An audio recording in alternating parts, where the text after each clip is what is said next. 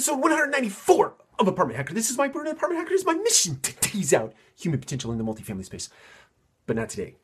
Today we're going to talk about marketing, sort of the future or a piece of the future of marketing, apartment marketing specifically.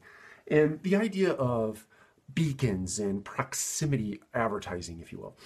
And I think the definition of proximity advertising is when you're walking by a local business and that local business is able to push an advertisement to your mobile device, right?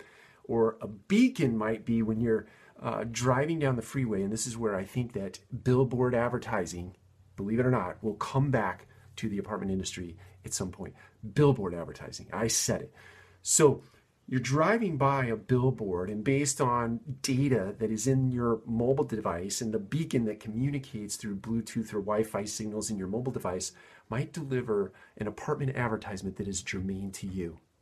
It delivers the right message at the right time to the right target audience, right? When you're driving down the freeway, billboards will be so smart as to deliver a message that is germane to you, that's relevant to you. Isn't that crazy to think that billboards, which I used to describe as lighting dollar bills on fire, will come back and be relevant in the multifamily space? I believe that'll be coming very, very soon. Take care. We'll talk to you again.